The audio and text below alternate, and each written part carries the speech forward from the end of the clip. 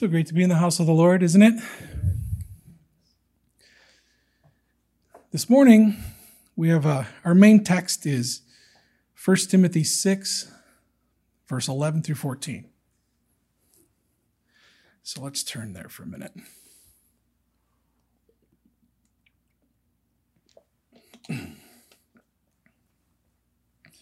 So our main text, 1 Timothy 6, 11 through 14.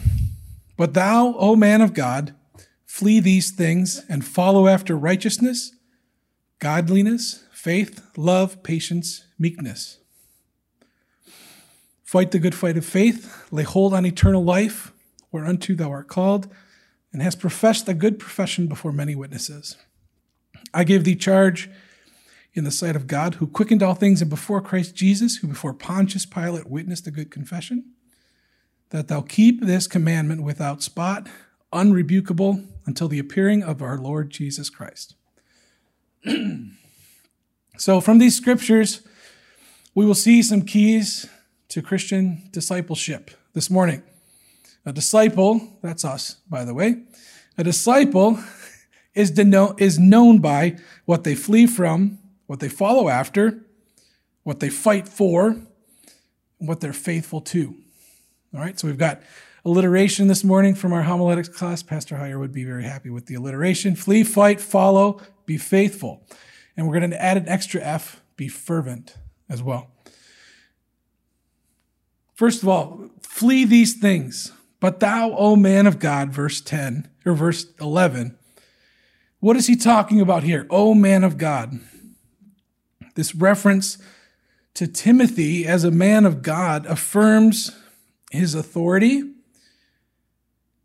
as a leader in the church in which he has been placed. The Apostle Paul placed Timothy in charge of a certain area of churches in Ephesus, and he is affirming his authority. The whole book was written to counteract false teaching that was happening in the area and establish Timothy as the one who speaks for God, who is in Paul's kind of line of leadership.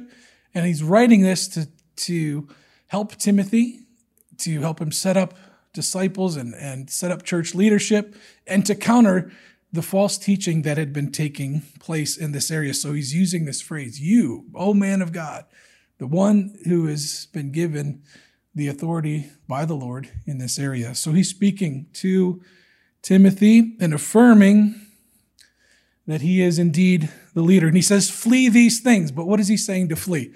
So in order to do that, we got to back up a few verses. Paul was giving Timothy encouraging words to combat the prevailing attitude in Ephesus, and that attitude was towards riches. It was towards a prevailing false doctrine that was being taught that allowed people to believe, and this is going to sound a little familiar, that godliness will eventually result in material blessing. Doesn't that sound familiar? That was a false doctrine that was happening all the way back then. We hear that even today. Godliness will result in material blessing. Where do we get that from? Look at verse 5. 1 Timothy 6, verse 5. Perverse disputings of men of corrupt minds and destitute of the truth, supposing that gain is godliness. From such withdraw thyself. And then he goes on, verse 11, but you, man of God, flee these things. The wrong motives of the teachers in this area were driven by an appetite for monetary gain. I've seen this in many places. I visited a church in another country, and we were talking with the pastor, the people I was there with, and he was talking about all of the things that needed to happen in the church, building and so forth. But he said, but first I need them to give more money so I can finish my kitchen. No joke. I need them to give more money so I can finish my kitchen. And then we'll worry on the church. The church is literally sticks and a thatch roof. And he says, I need them to give more money so I can finish my kitchen. And proceeded to ask for an offering while we were there so that he could finish it. And then he asked Zion Fellowship, who we were there representing, if we could give an offering to help him. And We politely declined because Pastor Bailey would have had our hides. But pursuing the appetite for monetary gain, the love of money, verse 10, is the root of all evil.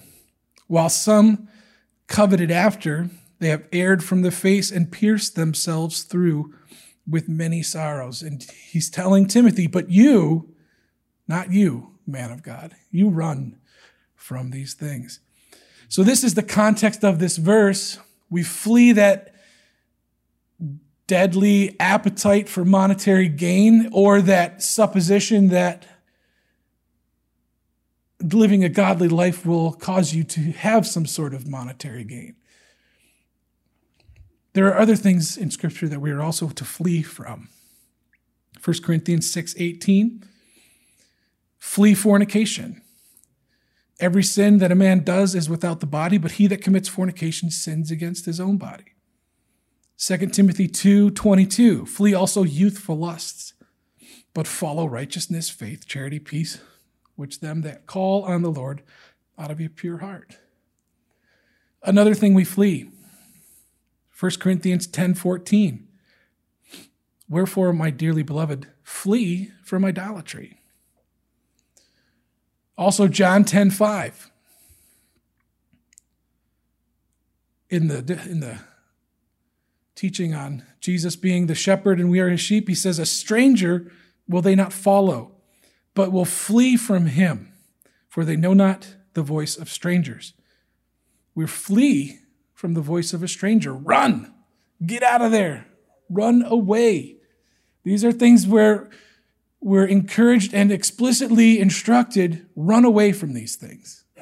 Run like something's chasing you, because it is.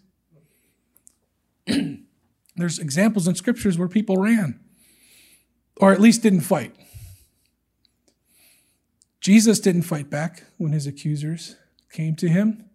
In fact, in one of the most remarkable demonstrations of restraint, he's confronted by a legion of soldiers in John 18:5-8. He says, who do you seek? They say, Jesus of Nazareth. And Jesus stood unto him and said, I am he. And at the words, I am, they all fell over, demonstrating power just in the words, I am he. But he didn't fight. All he did was speak, and they were overwhelmed. And then he gave himself to them. See, that's what I don't like about some of the stories you see of this time of Jesus' life, where they collapse on him and take him and cuff him, and there's this big rumble. It's not the case. He just gave himself up. He let them take him. He didn't fight at all. John 8:59 also, they took up stones to cast at him, but Jesus hid himself and went out of the temple, going through the midst of them, and so passed by. He hid himself. He didn't fight. Joseph, a prime example, when he's confronted by Potiphar's wife, and we don't have to read it all, Genesis 39 for your notes. Potiphar's wife, Joseph, was a handsome young man, and she was drawn to him in a lustful way and was making advances at him. He didn't sit there and try to fight it and resist. He ran away, and she was trying to take him and left his coat behind. Ran away. David fled from Saul for years. Didn't fight once. He wrote Psalm 143, verse 9, deliver me, O Lord, from mine enemies. I flee unto thee to hide me. So as we close out this section on fleeing and go into the next section, which is follow, I want us to consider the comparison of flight and pursuit. It's a vivid way of viewing Christian discipleship. Some things must be constantly avoided, and not just passively avoided, but actively avoided. To flee implies, again, that someone is chasing us or something is chasing after us. And Paul is he was very aware of the evil principalities and powers at work in this world. Some don't express those aspects in the same way, but we understand the principalities and powers that are actively coming after us. And if we ignore the active power of evil in the world, we do so at our peril, right? If we try to fight in an area where we shouldn't be fighting, we're going to lose. Many of us, at least in my generation, I'm not sure about some of yours, but watch out. Them are fighting words right now. We were taught that real men don't run away. Real men stand and fight your ground. Get up, dust yourself off, and keep fighting. But there are times when that is not the case. There are times when, especially when it comes to something evil like we've talked about already, wisdom calls for us to get up and run away. Now, there are times where we do fight, and we're going to talk about those in a minute. But wisdom, in some areas, especially in these areas, is to run away. Wisdom is to run away. We have to know what the right response is. Lord, do I flee? Lord, do I fight? Now, follow these things. If you are fleeing something and just running aimlessly, you're not really doing much better. You have to follow after something, or at least pursue something. And Paul lists 6 things in verse 12. Follow after righteousness, which means to do what is right in relation to both God and man, and emphasizes our outward behavior towards God and man. Isaiah 51, verse 11. Hearken to me, ye that follow after righteousness, ye that seek the Lord, look unto the rock whence you are hewn, and to the hole of the pit whence you are dug. Follow after righteousness. Pursue it. Godliness, or piety, also translated as godlikeness, refers to our reverence for God and our attitude towards him. So righteousness, our attitude towards God or men, outward behavior, godliness, inward behavior, piety, reverence, respect. Of course, faithfulness, love, which is that agape love, divine love, charity that we seek after. Love that cares more about others than it does for ourselves. Greater love is no man than this, than he lays down his life for his friends. That's true love. If you love me, agape, obey my commandments, all of those things that are outpourings of love. Patience, he says, endurance or steadfastness, running the race with patience and so forth. And then meekness, which is a holy acceptance of our circumstances. Romans 8:28, and we know that all things work together for good to those who love the Lord and are called according to his purposes. That's a definition of, well, at least an aspect of meekness. We know that whatever's happening to us, because I'm doing the right thing and I'm in God's plan, then it must be for my good. So I accept it as coming from the Lord. Pursuit, following after, is the other side of Christian discipleship. We talked about fleeing. Now we're talking about pursuit. It's active, intentional pursuit of these specific virtues and others in Scripture as well, which we'll see. Other things we follow after. Follow after that which is good. Psalm 38, verse 20. They also that render evil for good are mine adversaries, because I follow the thing that is good. Those who give evil are my enemies. I follow that which is good. I follow after that which is good. Philippians 3, verse 12. Not as though I had already attained, either were already perfect, but I follow after it, if that I might apprehend that for which also I am apprehended of in Christ Jesus.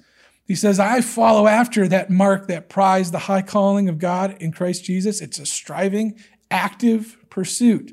That's my goal. That's my destination. It's not just running around wildly. I have a goal in mind. I'm pursuing something.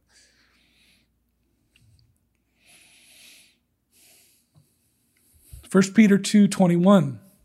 For even hereunto were ye called, because Christ also suffered for us, leaving us an example that you should follow his steps. We follow after Christ's example. Follow his steps. John 8:12 also, I am the light of the world. Whoever follows me, follow Christ, follow his light, will never walk in darkness, but will have the light of life. So fight or flee and pursue two active words, active verbs, demonstrate our discipleship, if you will. Run away from these things and follow these things actively as though they are our destination. Now we come to verse 12. Fight the good fight of faith. The Greek word for fight gives us the English word agonize. It was used in both military and athletic endeavors to describe the concentration, discipline, and extreme effort needed to win. The good fight. Fight. As an athlete who wants to win a gold medal, or a military person who wants to make sure that when the day of battle comes, they'll be victorious. I was watching a documentary on Navy SEALs, and they'll go on deployment. They have deployment cycles where they're just, and many other people are like this as well. They'll have a 6-month deployment or a 3-month deployment. And for that 6 months where they're deployed into a forward area, there's 18 months of training. They train for 18 months, then they go for 6 months. And they go through that cycle. Generally, that's how it works. 18 months of training for 6 months of deployment. That's how prepared, disciplined that they are before going into battle. Paul adds these two words, fight. And then later on it says lay hold of, which we'll talk about in just a second. It's designed to show us the disciplined struggle that is needed to enter into the things that God has for us. It requires an intentional effort. And if we're not careful, we can wake up and our mind can go a little bit astray, and we can say, today is going to be a easy day. I'll just coast through today, maybe. I don't have to be so actively fighting against the mind. Maybe you had a couple easy days in a row, and I'm just going to lay back. And that's when the enemy comes in, and something happens, and now you're completely out of whack. But it's active, it's disciplined, right? Contending for that prize, which is eternal life. Paul says, I press toward, right? Actively fighting for it. There are some other things that we can fight off bad things. Colossians 3:8 and 9. Put off all of these things: anger, wrath, malice, blasphemy, filthy communication out of your mouth. Lie not to one another, seeing that you have put off the old man with these deeds. These are things you fight off. These are fights that you should have. When anger comes in, no, I'm not going to be angry today. No, that person, yes, they aggravated me, but I'm not going to respond in anger. That's a fight, right? That's a battle. And if we're not careful and we're undisciplined and our tongue gets ahead of our brain, we can lash out and we lost that battle. But we have to keep fighting, right? Keep fighting. Put off these things. We're to resist the devil, James 4:7. A lot of people quote James 4:7 part B, resist the devil and he'll flee from you. But we have to make sure that we're submitted to God first, that we don't give any place to the devil, like Ephesians 4:25 and 27 says, put away, fight off lying. Every man speak the truth with his neighbor, for we are members one another. Be ye angry and sin not. Let not the sun go down upon your wrath, neither give place to the devil. We can't give him any foot in the door and then resist him and expect that he is going to leave. Is that not correct? If we say, get out of here, and he says, but you invited me. Right? We have to be careful. It's an active fight, conscious effort. Now, he will flee from you. Not you. It's Christ in you that he's fleeing from. Zealously guarding what he has given us. Look to chapter 6, verse 20 and 21. That's also a fight to protect that which we've been given. Timothy, keep that which is committed to thy trust, avoiding profane and vain babblings and oppositions of science falsely so called, which some professing have erred concerning the faith. This is active fighting, keeping, protecting that which has been given to us. And don't fall into these traps of vain babblings, foolish arguments. Have you ever met somebody who just likes to argue? They just want to debate. They don't care what it is. You could tell them the sky's blue and they'll say, "Nah, it's green, dude." Right? No matter what, they will want to fight with you about something or argue or debate. It's foolishness. It's foolishness. And actually, Paul's saying avoid that nonsense. David, he did flee many times, but when it was time to fight, he sought the Lord and said, "Lord, shall I go? Will I be successful?" He did. 1 Chronicles 14, verse 10, David inquired of God, saying, "Shall I go up against the Philistines, and will you deliver them into mine hand?" And the Lord said, "Go up, for I will deliver them into your hand." He didn't go unless he knew he was going to win. No one wants to fail. You don't train all day to learn an event and then go to the Olympics and expect to lose. You want to win. There's no participation trophies in eternity for living the game of eternity. There's no, "Oh, well, you showed up, you did your best." No, you have to expect to win, to cross the finish line with finishing your race. We can only do that with Christ, who says, "Without me, you can do nothing." Jesus also, there were times, one specifically, when he did fight. Twice he did it. Matthew 21, 12 through 14. Jesus went into the temple of God and cast out all of them that sold and bought in the temple, and overthrew the table of the money changers and seats of them that sold doves. And he said unto them, "It is written, my house shall be called a house of prayer, but you have made it a den of thieves." And the blind and the lame came into him in the temple, and all were healed. This time he did fight. And he threw everybody out. He flipped over the tables. This is holy indignation here, what they had done to his father's house. And he fervently, violently drives them out. He did it twice.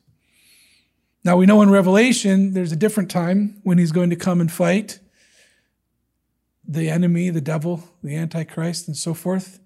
And it's going to be a completely lopsided victory where he's got the armies all together and all he does is come from heaven. Revelation 19 and also in Revelation 20, all he does is show up and they're destroyed forever. So when the real time to fight is, with all eternity on the line, he's going to show up, and if you're not on his side, you better run away. There's no place you can hide, right? Also, our heroes of faith, Hebrews 11:34. Quenched the violence of fire, escaped the edge of the sword, out of weakness were made strong, waxed valiant in fight, turned to flight the armies of the aliens. And Paul, at the end of his life, 2 Timothy 4, verse 7, I have fought the good fight of faith. I have finished my course. I have kept the faith. Henceforth there is a crown of righteousness, which the Lord, the righteous judge, shall give me at that day, and not to me only, but to all them also that love his appearing. Here he's saying, I've won. It's like crossing the finish line and getting that gold medal. Saying, there's my crown. It's waiting for me. I've finished my course. I fought the fight. This is someone who actively was pursuing it throughout his whole life. It says, I finally got it. So sometimes we need to flee.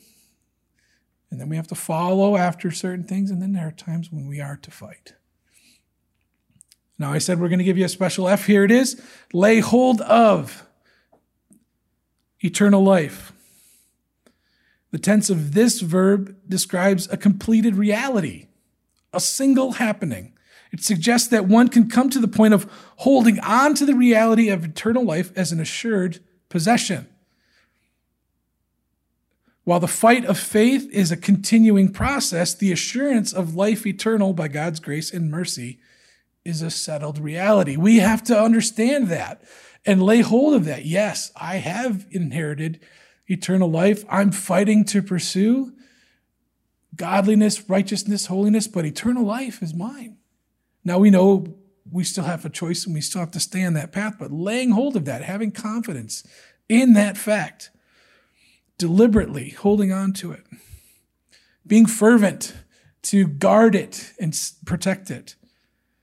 Romans 12:11 says, not slothful in business, but fervent in spirit, serving the Lord. Fervency, vehement, zealously pursuing and holding on to. Fervent in prayer, James 5:16. Confess your faults to one another. Pray for one another that you might be healed. The effectual, fervent prayer of a righteous man avails much. There was this lady at Starville who, when she prayed, stuff just happened. And when she would pray and things would just come to pass. And it's like, okay, I know that sister so-and-so is praying, and okay, I'm good because she's praying for me. And there's people like that all the time, prayer warriors, right? Who, if they're praying, they're fervently praying, then that's sign of good things to come. Fervent in love. 1 Peter 4:8. Above all things, have fervent charity among yourselves, for charity shall cover the multitude of sins. This is not just a ho-hum, laissez-faire, as the French would say, attitude of serving God.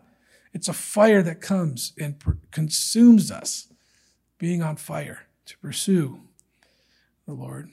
Finally, faithful. Flee, follow, fight, fervent, faithful. 1 Timothy 6:13-14. I give thee charge in the sight of God, who's quickened all things, and before Jesus Christ, who before Pontius Pilate witnessed a good confession, that you keep this commandment without spot, unrebukable, blameless, unto the appearing of our Lord Jesus Christ. Timothy, you don't be like these other guys who are telling these false truths. They're motivated by greed. They're motivated by their own pride. He says, you run from those things. And he gives them this exhortation. And then he says, before God and before Jesus Christ, you keep the commandments that you've been told. You keep the commandments without spot, unrebukable, blameless, until the appearing of our Lord Jesus Christ. Be faithful to the end. And even though Paul had extreme confidence in Timothy, he had to have, or else he wouldn't have left him there in charge of this entire area. He says, you be faithful. You run away from these things. You keep what you've been taught. You keep the commandments. Be faithful to the end. And that's what the Lord's looking for. It's called, chosen, faithful. Faithful to complete what we've been called to do. Faithful to perform the work that we've been given. Paul uses in this little section and in many of his books, active and forceful verbs to describe how we should be living our lives. Flee, follow, fight, faithful. Many people think Christians should be passive and just waiting on God to act. I'm going to sit in my rocker and just wait for the Lord to come and get me. But on the contrary, we must have an active faith, training, working hard. There's a certain amount of sacrifice to do what we know is right. And it's a time for us to be active and pursue that which God has called us to do. This is not a time for passivity. It's a time to be active. And even if we have to flee, and we should flee many times, actively flee, consistently flee.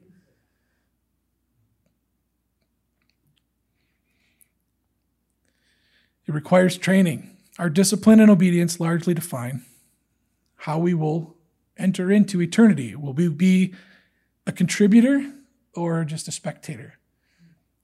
Right? Where do you want to be?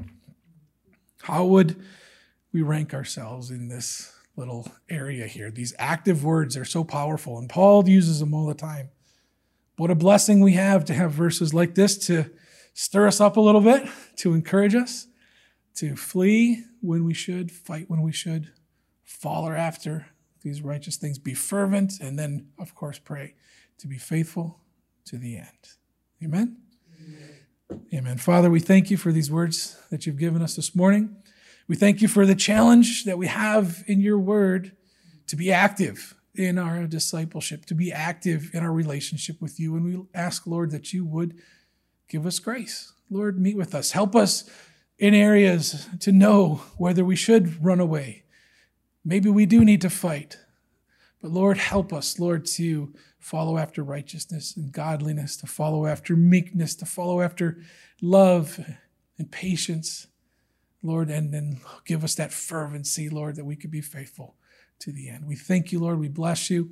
Ask your blessing upon the rest of our time and the rest of our week. We ask, Lord, that you would bring Pastor Daniel and Sarah home safely to us, that we could be reunited this week and come together next week to praise and worship you once again. We thank you, Lord. We bless you and ask your blessing to go with us this morning. We pray in Jesus' name. Amen. Amen. God bless you, everybody. See you next week.